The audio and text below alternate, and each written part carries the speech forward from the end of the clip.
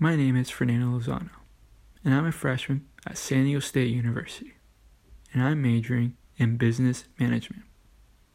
For all of my speeches, I'll be talking about CTE, but specifically how has CTE impacted the game of football.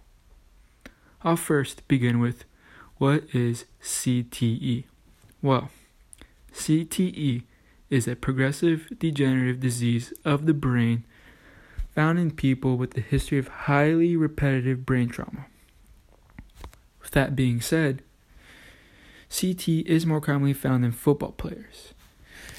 And as you all may know, football is a contact sport with plenty of action, as there's always numerous and constant head-to-head collisions. And these football players put their brains at risk for CTE, especially if they start playing football at a very young age, and many of them do. Technically, kids can start playing tackle football at the age of 7. And if they continue playing football throughout high school, imagine the amount of hits their brains would take. Movements have been made to make the starting age older than 7 years old to reduce the head trauma, or even suggesting kids to play flag football over tackle football. But I'm biased towards tackle football over flag football.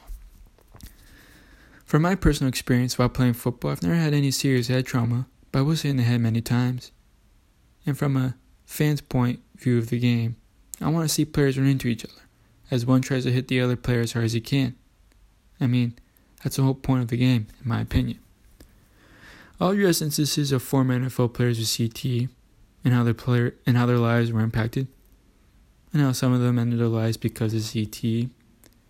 And all these events had an impact on football, showing us the long-term consequences of the game. I'll also address how media engages CTE in football, providing us documentaries showing CTE struggles, like The League of Denial, headlining Junior Seau, who unfortunately took his life because of CTE, but I'll go into depth about that more in another speech. I'll also discuss how rules are being implemented to reduce the amount of head-to-head collisions, and how new tackling techniques are being taught to new players. However, it is also very important to acknowledge the fact that the players, the family of the players, and the fans of the sport know how dangerous the sport is. Yet, we still play and watch the sport because it's one of the few sports that allows someone to physically hit another player and get away with it. And most of us find the sport very entertaining to watch. Overall, my speeches will be about CTE and football, as well as context of social movements and major events that link the two together. Hopefully my speeches will keep you entertained and updated on the subject. Thank you very much for listening.